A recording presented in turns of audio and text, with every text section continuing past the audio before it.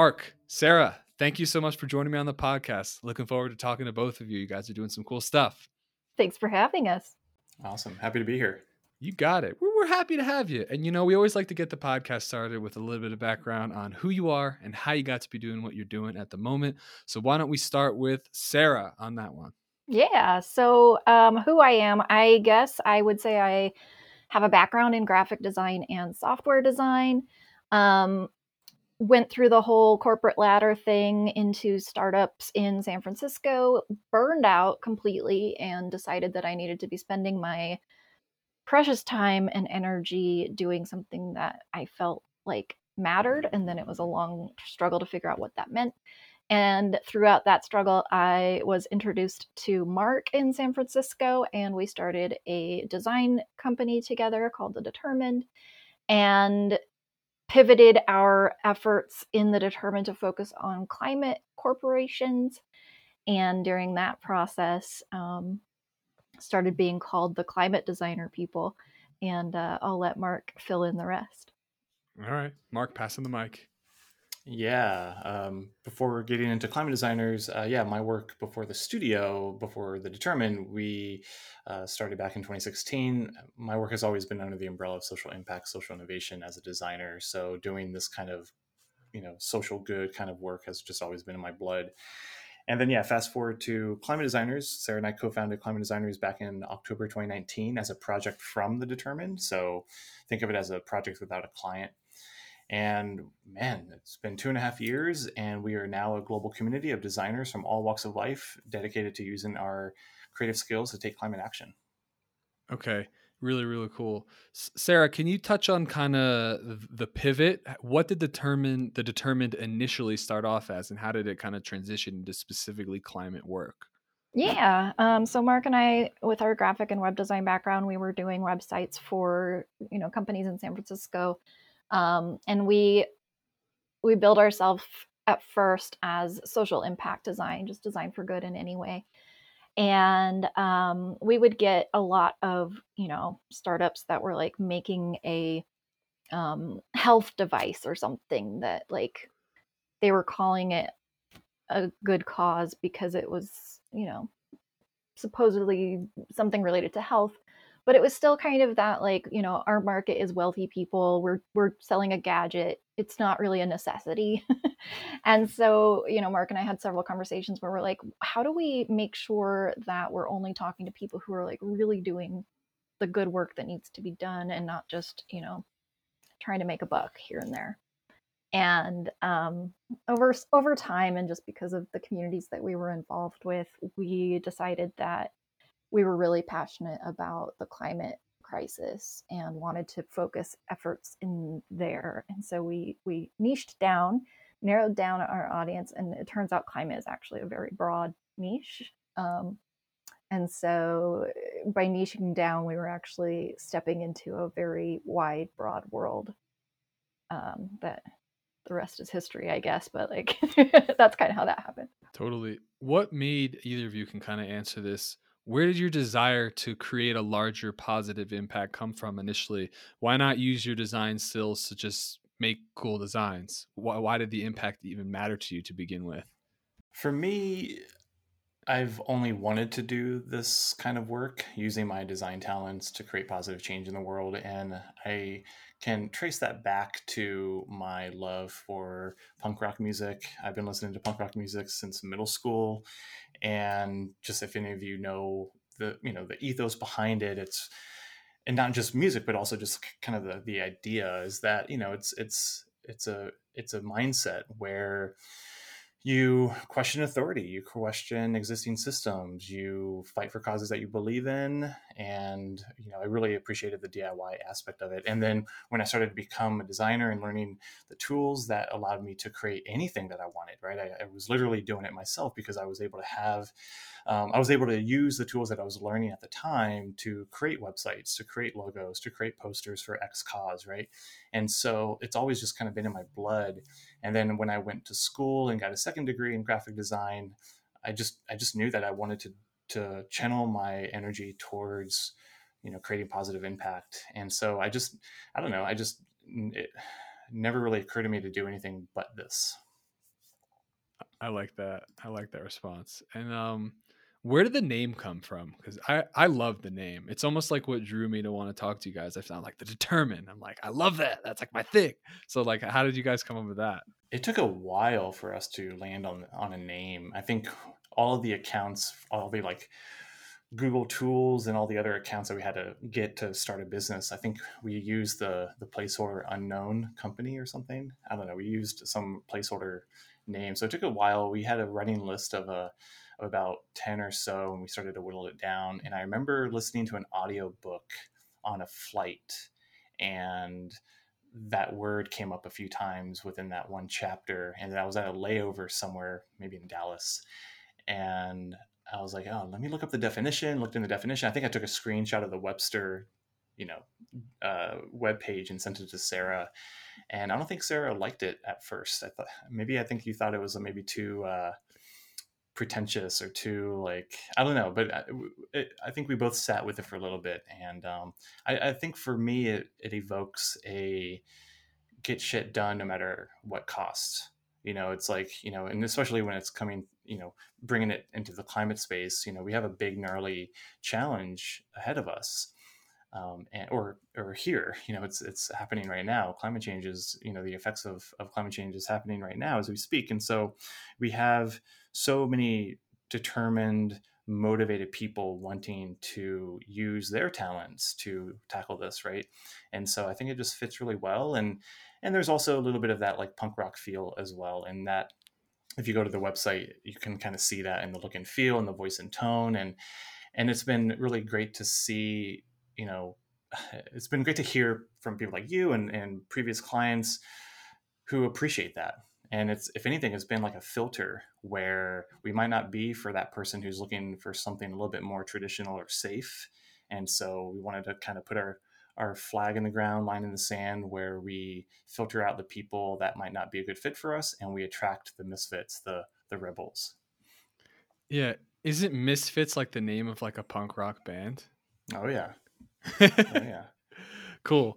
So yeah, I mean, I think the word determined is kind of like the epitome of what it takes to be successful in business or in any kind of venture where you're trying to continually grow and reach the top where you can have a large impact or be someone that's really well known. I don't think there's any way to really accomplish much without this determination behind you. And I like the word. So where does this newer venture, the climate designers, kind of come into play out of the determined? Is it a project that's spun out of it? Yes, it is. And we, we kind of heard ourselves being referred to as those climate designer people when we shifted our focus to work only with people doing climate related work. And I believe Mark put a post on his personal LinkedIn when we heard that and said, I'm starting to hear this phrase, this climate designer, being applied to me. Does anybody else use that phrase, or what does it evoke for people, or something like that? And it seemed like there were a lot of people who chimed in on that, and it really resonated with people. And so from there, we bought the domain climatedesigners.org. And what we're really, figuring out is, how do we bring designers together who want to use their skills and talent to help with the climate crisis? And it's a community, it's a support network, it's an education hub. We're training designers, we're helping connect designers with jobs, we're helping connect climate founders with designers. So it's one of those, and it's really grown since we started it at the end of 2019 until now. We've curated a group of designers from all industries, breaking down the silos between design industries and sharing our tips with each other. Over 3,000 designers, and we have local chapters. I think something like 15 local chapters in all different countries and cities all over the globe. Wow. That's some pretty fast growth, especially during a turbulent time. But I suppose you can kind of, do design work from anywhere. And it's so essential. The way you are perceived by people, I think, is really, really important, much more important than I realized when I first started my business. So when it comes to design strategy for a climate brand, perhaps like my own business or anyone else who might be listening, how does that strategy differ from a typical, I'm just out here to make money and make your life better, no attention to the environment kind of thing? How is it different? I almost want to say at some level it's not. Um, why not put our efforts in designing something that makes a company successful and just apply those exact same strategies towards a company that's doing good in the world? I think that the instinct that a lot of designers have, if somebody comes to them and says, I want to design a climate brand, they immediately go into their mental filing cabinet and they think about the iceberg with the polar bear sitting on it, and the color palette is blue and green, and there's a leaf and a swoosh. What we would say is actually no, like those aren't the things that make a climate company successful. How would you approach this if it weren't a climate company? And let's start there. So I like to turn things around and be like, actually, no, there's no difference. At the same time, strategically, we would say this to a designer doing anything, but especially in climate work, you have to be aware of the power dynamics, things like justice, and uh, the systemic, holistic connections that we all have, the relationships and the power relationships that we all have with each other. And so we focus a lot on that in every phase of our design process, and we encourage other designers that are working under our umbrella and calling themselves climate designers to do the same, which is a big part of what we educate the designers in our network to do, is to be more systems focused, to be more equity focused, to be more justice focused, and to approach things with not just that bottom line of how is our design going to make this company more money, but how is our design going to make the world system that we all rely on more resilient, more long lasting, more beneficial to all of life. Yeah, and to add to that, we believe that if you're a company that exists today, whether you're starting out today, this is your first day in business, or if you're an established company, as of spring 2022, if you're a company that is not doing something in terms of taking climate action, good luck being around in the next couple of years, especially if you're a product or service where you have some sort of customer facing offering, because millennials and Gen Zs are now, at least in the U.S., are now outnumbered. Outnumbered baby boomers. They're now going to be. They are the leaders and future leaders of at least this country. And so, if you want to attract new customers and, more importantly, talent, you have to do something about your impact on the planet. And so I don't really see a climate company and a non-climate company being separate. I think every company needs to even every job, every position needs to be a climate job, have a climate focused position, right?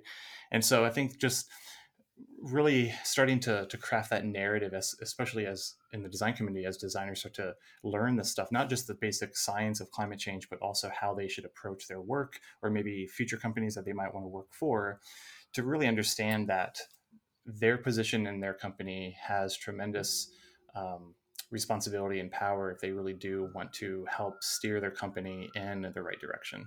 And if they don't, then again, good luck being around in 5-10 years.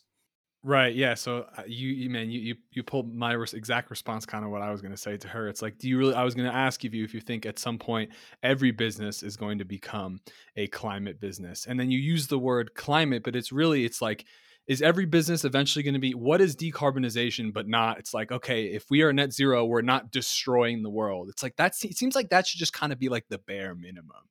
You know what I mean? So like maybe eventually every business, I'm assuming every business will, or else we ain't gonna have any business anymore. I am wondering, what are some of the key characteristics you've noticed about the entrepreneurs in your space, in your time working with them and giving them advice on how to get their message across and reach more people? I can start with what we have seen in the past, which is not a good approach and not a good characteristic to have, is that we've seen a lot of entrepreneurs in the climate space. They want to lead with their technology. They want to lead with data, with statistics, with their product. And as impressive as that might sound to other people in the space who can understand that jargon and industry speak, it doesn't resonate with the end person, right? I've been on this quest lately, just a quick side note, to really stop saying the word user or consumer. But just if those founders don't really understand that they need to approach however it is that they talk about their company through story and through ways that will resonate with the people that they're affecting. Yeah, just we've seen so many. You go to any, not any, but you go to a majority of these climate company websites, and they start out with statistics, data. They they put all the climate jargon in there, and unless you know this stuff, it doesn't register. And so, how can we help them change their approach so that they don't lose those potential, customers, audience, supporters, funders, maybe? So that's something that we are on a mission, especially through the studio, but especially with our climate designers community, is to speak up at work. If you see a client or your manager going down that path, like, hey, maybe let's not lead with that. And I'm not saying that that's not important. Don't get me wrong; it's super important. But maybe you don't lead with that. Maybe you say that on the next page, or maybe say that down below the header.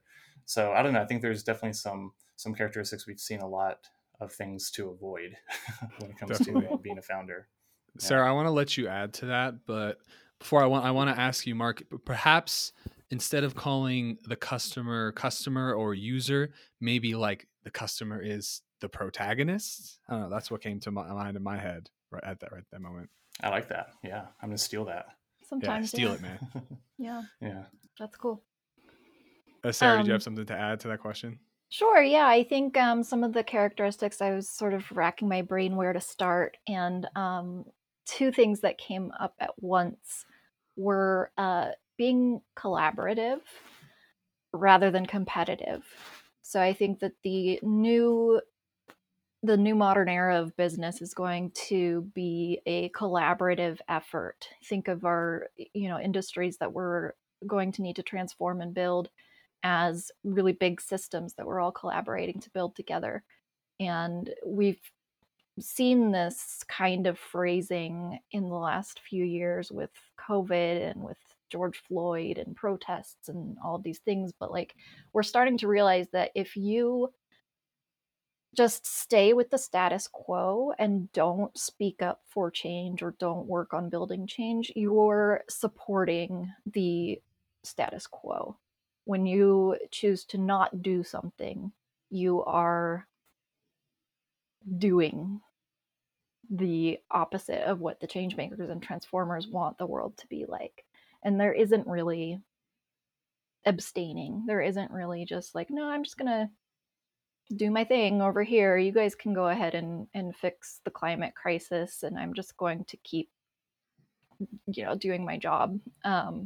We don't really have that luxury anymore because we are all, every single one of us, collaborating to build a world, and hopefully it's a world that works for all of life and not the world that we've been building, maybe sometimes without knowing it, over the last 200 years, which is a world that's hotter and not supportive to the life systems that we all need to survive. Now that we know that, we can claim ignorance from the past, but now that we know that, we need to get to work on building a world that actually maintains and sustains life.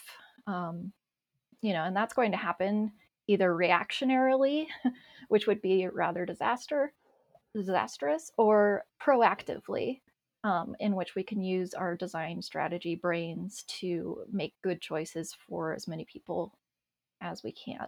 And we're getting down to the wire where it's like that strategic, slower approach it needs to get going, and we need to be proactive in doing that, every single one of us. And I think the other, besides being collaborative, I think the other thing is being authentic. And it sounds kind of cheesy. We've heard the phrase authentic so much that it sounds like an inauthentic word now, ironically. Welcome to postmodern capitalism or whatever. But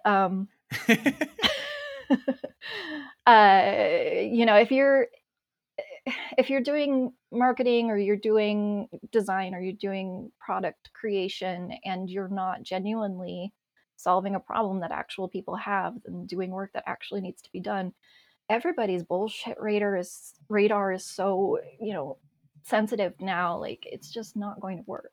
And I think that we have such a such a short time frame and such small wiggle room that we just don't have the resources and capacity to support companies that aren't doing something that matters anymore. So, being out to make a quick buck and manipulate people into buying a thing that's just going to be thrown away, like that phase of capitalism making money is slowly going to disappear and deteriorate. And there are plenty of jobs, plenty of things to do that add value. And, going along with that collaborative frame of mind, just looking at the world and being like, what needs to be done and how can I help, is a much better way of approaching entrepreneurship, business, work, everything. Yeah, and two things to riff off of that Sarah's bullshit radar detector thing ties back to what I was mentioning earlier about how a lot of younger people, and we teach part-time at California College of the Arts in San Francisco, and I'm around a lot of 19, 20, 21-year-olds, and their bullshit radar detector is on point, and they are very aware of the greenwashing and the inauthenticity that they're being fed, and they're tired of it. They don't want it anymore.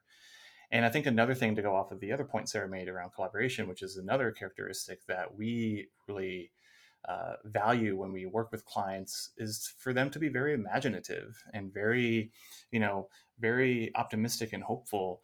And one of the things that we see in this space is there's a lot of doom and gloom in messaging, right? We're all screwed, everything's fucked, whatever. And it's true, there's truth to that. But if you only stop there at that narrative, then that doesn't excite people to want to get up out of bed in the morning and want to actually do the work. That doesn't really motivate people to want to be a part of this movement to where they can contribute their skills, whether you're a designer, an accountant, a project manager, a plumber, whatever, right? Again, every job is a climate job. And so what we're trying to do with climate designers is, because we are a community of designers, is to find opportunities to show what's possible, create that future vision, illustrate it, whether it's a rendering, whether it's a campaign, whether it's message, whatever, however, whatever your, pick your poison. But if we only highlight the stop doing this, stop doing that, do less of this, do less of that, we're not showing what's possible. And if you are a founder who's able to turn your product or service into a vision that can show people the way, and then and create those steps, that journey, so that they can reach that future vision, I think you'll be a lot more successful than just focusing on the statistics, the data, the doom and gloom, stop doing this, stop doing that. So I think just being very highly imaginative in the work that you do, especially using your product or service as that vehicle to do that. Yeah, I think people are a lot more motivated by inspiration rather than mandates or punishments or tis, tis, tis. Now, I want to comment on Sarah. When you speak, you exude this sense of responsibility. I can hear it in everything you say. You feel really responsible for the world that you live in. So I was wondering if you had any ideas on how to inspire a sense of responsibility in someone who does not feel that same way and just feels like they're just in the ocean and they're just, moving through and doing their thing. Mm-hmm. Yeah, that's really interesting. That's a really neat observation, actually, and quite a compliment. Thank you. I mentioned when I was sharing about my background that I burnt out in corporate America, in startup America, and that was sometime in the time frame of like 2013, 2014, something like that. Um, and around that time, I think the IPCC reports, just like they are now, they were starting to uh, I don't know why, but the volume was turning up on those or something. I became more aware of the climate problem around that time. And to me, it was this experience where I had read about the climate problem in probably like the third grade science class textbooks. You know, I was like, it's in the textbook, it's figured out. Here's the science. It makes sense. Like, this is like a done deal. Like, here's what we need to do. Like, it was all figured out in what's that, like the 90s. Um, um, you know, fast forward to 2013 and seeing those IPCC reports, and it's like, we still haven't done anything. You know, we had that whole decade of just nothing happened. I mean, it's not true that nothing happened, but it feels like it on the outside. And I, you know, looked at myself as a late 30 something professional in the world and realized, you know, I can't sit here and wait for the adults to figure it out anymore. Now I am one of the adults. And look at me. I have all of these skills that help people figure out really tough problems. I was a software designer in Silicon Valley, and I led a team of designers and engineers, and we would have brainstorming meetings, and I had a literal cardboard box full of tools that helped people brainstorm and figure things out. And untangle complex problems. And then I had actual like design skills where after we had those meetings that I helped facilitate, I would then document all of the things that we untangled and figured out and then turn them into marching orders. I was also kind of doubling as a product manager at the time. And I would turn those ideas and brainstorms and complex things into marching orders for the developers and designers on my teams to go and then make complex software that actually changed the world. Like, I had watched companies like Uber and Airbnb, and I worked for TaskRabbit for a while, like literally change the way these other industries worked.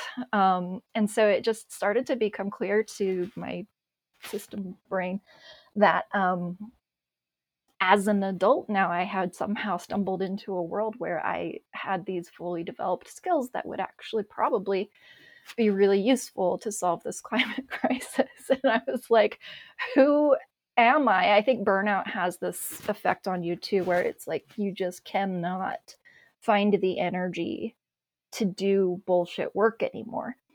And so you, like, from what I've read and what I experienced, it seems like a thing where you are compelled or called to do something that you find worth doing.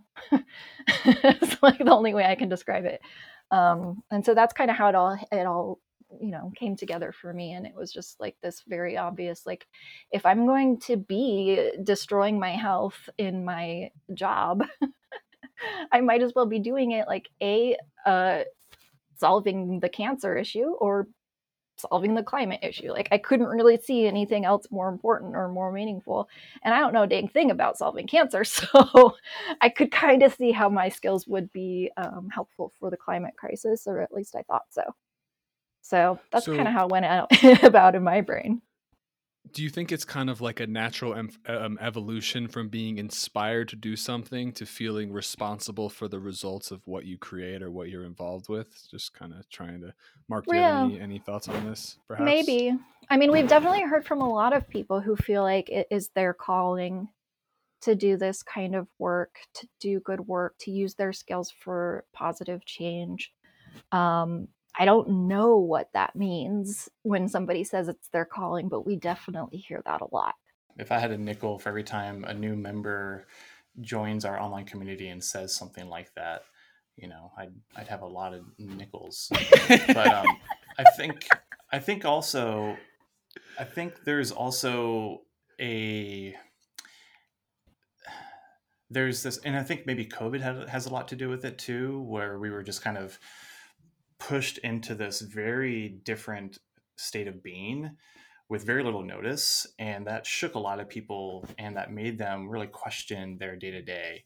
Why am I working my ass off 60 hours a week for X? Or why am I not seeing my loved ones more often because I'm at the, like, all these different things. And I think with designers, we also at the same time started to see how what we have contributed to, how that has played a role in a lot of these major global issues, and this climate crisis being one of them. Because, you know, let's be honest, designers make stuff.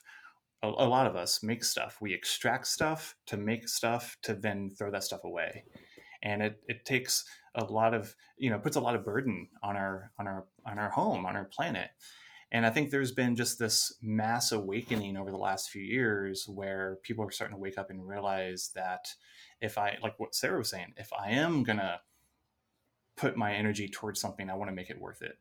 And so you're seeing this, like, what did they call it? The Great Resignation, right? Where you're seeing a lot of rise in people quitting their BS jobs to go and do what they love or do what they really want to do. And I think, perfect timing, right? We need every job is a climate job, and we're designers. This is our world. So we're definitely in that world. But if you're a lawyer listening, if you're an accountant, if you're a product manager, whatever, if you know your industry, your space, how can you rally the people around your space and provide them with just enough information for them to think about how they approach the work through the lens of climate change?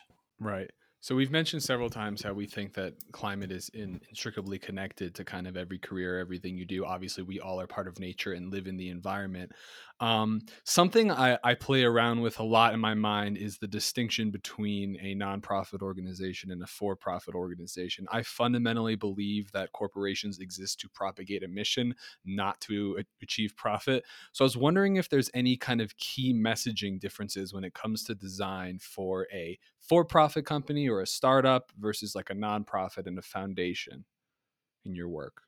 Yeah, I think there are. And again, I'll probably flip this on you. I would actually, I do actually encourage nonprofits to think about the way that they approach messaging as if they were a for profit. I think for profit companies have a little bit more of a easy job when it comes to messaging because we've had a lot of influencers and marketers educate the world and the CEOs of the world that you need to lead with the value proposition of the customer and say like what's in it for them. When you're a nonprofit, for whatever reason, a lot of people just don't get that training, and they come at the world from the point of view of like, we need to satisfy our donors and our funders and like really lift ourselves up when we talk about ourselves. And we need to say things like, this is our mission and this is our vision and this is the impact that we've made. And instead, when you think about it more of like a for-profit company, and you start talking about here's the value that we provide to our end users, and we don't call them users, but they're actually people, and here's what they care about, and here's how we help them, which is what a for-profit company has learned to do. It makes the messaging of a nonprofit so much more compelling, so much more easy to read and understand, and like all of that jargon goes away and it becomes very simple and straightforward and exciting, more resonant with the people that are reading it. And through doing that, you then excite the donors that you wanted to impress, and everything just becomes much more easy. Gotcha. What have you found throughout your experiences is the most difficult part of the design process for most of your clients? Difficult. Well, that turnaround that I just described is pretty difficult to make. I have been coming at things from a customer-centric point of view for over a decade, and so it's easy for me to see when that's not being done and turn it around. But it's very difficult to do when it's your own company for whatever reason. It was even difficult for me and Mark to do when we created copywriting and stuff for climate designers. There's like this, I call it kind of like mental gymnastics. Like you have to flip things around in your head and look at the world from not the perspective of the organization that you are, but from the person that you're talking to. And it's this mirroring, flipping thing that's really difficult to do. And it takes a lot of practice. So that's why it's actually a lot easier and more helpful to hire somebody who's good at that to come in and do that with you, do that for you. Not for you really, but with you. Yeah. Yeah, I have a few I'll quickly go through. I think it's the idea that iteration is really important, and that that they don't need to have it all figured out right off the bat. I think a lot of companies and startups and nonprofits, they want to keep everything in the shed while they work on it, and then launch when everything what they think is ready. Oh, it's perfect, right? But if you only keep it, so closed off and not put it in front of your people, right, to get feedback, to get input, to help really make it better, then 9 times out of 10 it's going to fall flat. It's not going to resonate. And so we are firm believers in user testing. We want to get even shitty ideas out there. We've been, we would test with people that would fit a certain persona with just wireframes that were made out of Sharpie on paper, not even pushing one line of code, not even buying the domain name yet, but we're still testing websites, right? I think another thing too is the idea of small bets, where they, again, this kind of goes back in what I was talking about earlier with just keeping everything in that shed before they launch. So what if you have an idea, instead of putting all your time and resources into that one idea, how can you break it down into smaller bets to even test if that idea is worth it? So an example with Climate Designers, which is something we haven't talked about. So when Sarah brought up the origin story of Climate Designers, we gave ourselves a small bet.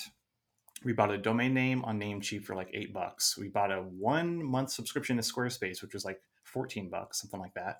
We spent about 4 hours on copy and branding, and then we put it out there. And the email sign up box on the one page that we designed was the call to action: sign up to get notified when we launch. We had no clue what launching meant. We just wanted to see if this idea was sticky or not. And then within that month, we just blasted it out on social. We sent it to our fellow designers, hey, send this to your people, And within that month, I can't remember, we should have documented this, Sarah, but I can't remember how many people signed up. But at the end of the month, there was enough people to make us realize, what, I think we're onto something. As opposed to us having the initial idea and then spending hours and hours and hours of our time developing all the pages, all the ideas that we thought our people wanted, and then launching it. And then it was a ghost town. No community members, the pages we created weren't what designers like. So I think the idea of small bets is something that I would love to see more entrepreneurs, and designers are great. Designers are great in terms of educating their clients or managers with that philosophy, because they can tell them, hey, let me whip up a website real quick. Let me create this mockup real quick and just test it out. So I think designers really need to understand that that is a great tool in their toolkit for them to use when needed. And then one last thing is really just trusting the designer too. I think for so long, designers have just always been looked at as, oh, we'll get the designer on it at the end of the project, just slap a logo on it, make it look good, whatever. But if you're a good designer who knows how to ask the right questions, who knows lots of different processes and methodologies in creative work, who can really draw out the ideas from your clients, colleagues, managers, whatever, if you're a designer that has a pretty well-rounded toolkit, you are one valuable person to that company or that project. And so if we can educate more people, the higher ups who make the decisions, if they can just trust designers that they can see us beyond just the pixel pushers, beyond the people that just make things look good, I think that'll speed up the process, and they'll produce much better products at the end of a client project or whatever it is that they're creating. So yeah, trusting designers, I think, would be a great thing, that if more people just trusted us, I think we'd be further along in our efforts, especially in the climate crisis. Well, you're artists, aren't you? And there's nothing that an artist hates more than being put in a box and told you can only do this one way or the other. You know what I mean? So I think that's really great. And then that's like the classic story, isn't it? Of like the minimum viable product, the MVP, putting up a button and being like, "Hey, I have this thing. You guys want it?" And then when like 1,000 people click the button, they're like, "Okay, maybe we are onto something." So that's definitely something for people to take into account. What are your thoughts on all the different like marketing channels that people have at their fingertips right now? Facebook, YouTube, Google, Instagram, LinkedIn, all this different stuff. How can companies go about effectively spreading their message? And I imagine you're going to be like, well, it depends on the situation, doesn't it? But how can companies like figure out what it depends on and then kind of get after it? Yeah, I think this one goes back to the being authentic thing and narrative stories. Um, the way that I look at it with social media and everything is there has never been a time in history where any regular person had access to such a massive amount of people. And there's a lot of sides to that, you know, with great power comes great responsibility, that kind of thing. Like you can use that for better or worse. And we've definitely seen people spreading conspiracy theories and changing society's beliefs for the worse. Um, but like it's kind of amazing that you can use all these tools. And then another side of that is the people who are consuming this information are sort of overwhelmed. And so, how do you cut through the noise? How do you make something that stands out? Um, there's a lot to consider. So, yes, it's a very interesting world. There's a lot of tools that we can use to reach a enormous group of people. But how are you going to make them pay attention to you versus the other 10,000 things that are on their timeline? How are you going to resonate with them? I think it goes back to solving important problems that people already care about. You don't make somebody care about your thing. They already care about the things they care about, and you just help connect the dots to your thing, I guess, is one of the most simple ways to say it. So using, you know, a lot of the things that we've already talked about, if your product service company is solving a real need in the world and you're able to tell that story and help illustrate to people why this is the best way to solve the thing they're already looking for a solution to, then you're going to stand out to them. You're going to find them. And it's just being authentic. Yeah, so again, recording this mid-April 2022, we just had the third working group release from the UN's IPCC Council release their latest report. And we had a great conversation in my climate designers class at CCA about this. So this report came out about a week or so ago, and no one heard about it. You know, I asked my students, hey, raise your hand if you heard about the latest report that came out. No hands, right? But the interesting thing that I see every time a new major report like this comes out are all of the people that break down the report into, for the lack of a better phrase, like Instagrammable, like bites, Yep. right? Where they're not, you know, maybe they do it or they have someone else do it, I don't know, but they basically pull out all the really important information and then make it into something much more consumable and relatable and approachable, so that their followers or other people, like if you go on Instagram, YouTube, TikTok, you see so many people do these like debrief videos or posts or things like that that can help break down and help the everyday person understand what these reports are all about. And so they're using all these channels, and I think it's great because it's an opportunity for so many more people to understand what's going on in an approachable way using these existing tools that we've never had before, right? I mean, the internet, really mainstream internet, has only been around for maybe 2 decades or so. This is a very new technology, and we're having all these apps and things come up, you know, every other day. And so we're at the very beginning stages of understanding the power and the responsibility that all these companies have. And I think we're just seeing some of the impacts now. And if we don't get a grasp on it, I don't know. I'm a little bit afraid of the future if we don't really like, you know, bring in some of this stuff, because I'm afraid of misinformation, I'm afraid of disinformation, I'm afraid of all these things that we've already seen a glimpse of when it comes to abusing these platforms. But yeah, I don't know, it's been great to see all these people interpret very important information in ways that more people can learn about it and do something about it too. So I think it's great to have all these tools. It's overwhelming, of course, but I think if it can work in your favor, then use it. But yeah, I agree with Sarah. It's a lot more to it than just, you know, signing up for a new Facebook account or something. Right. Well, here's the thing for me. I like YouTube because I am not a designer and I'm not good with graphic design. My mom is like a graphic designer. She used to work for this women's magazine before my parents started their business.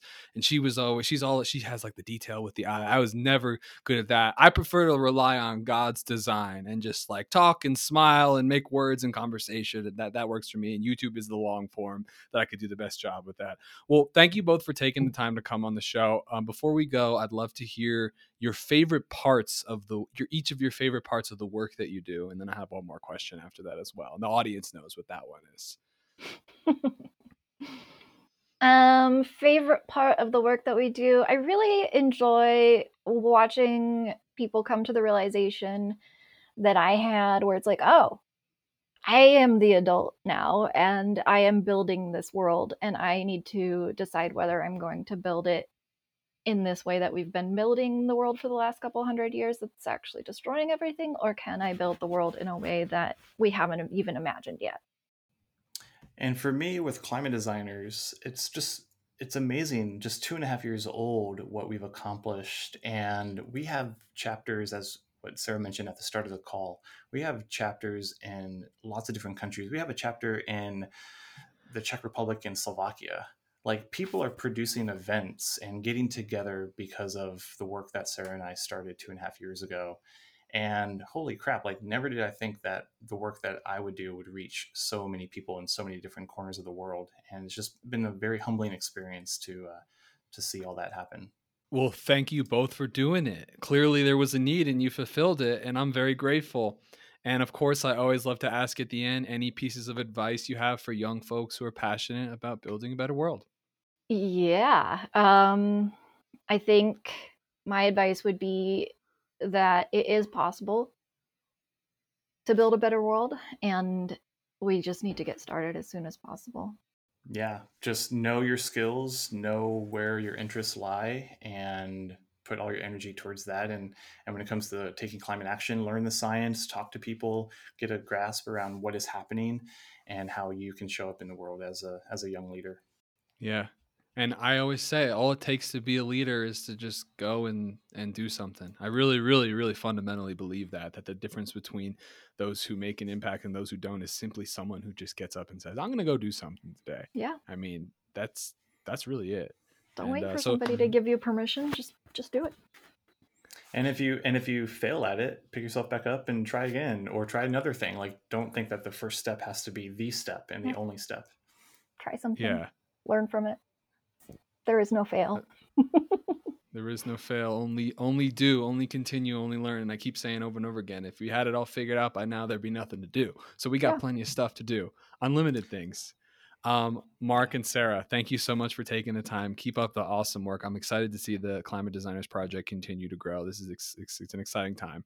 Thank you so much for having us. This was cool. Awesome. Thanks, Ethan. You got it. All right, everybody. And we'll see you soon.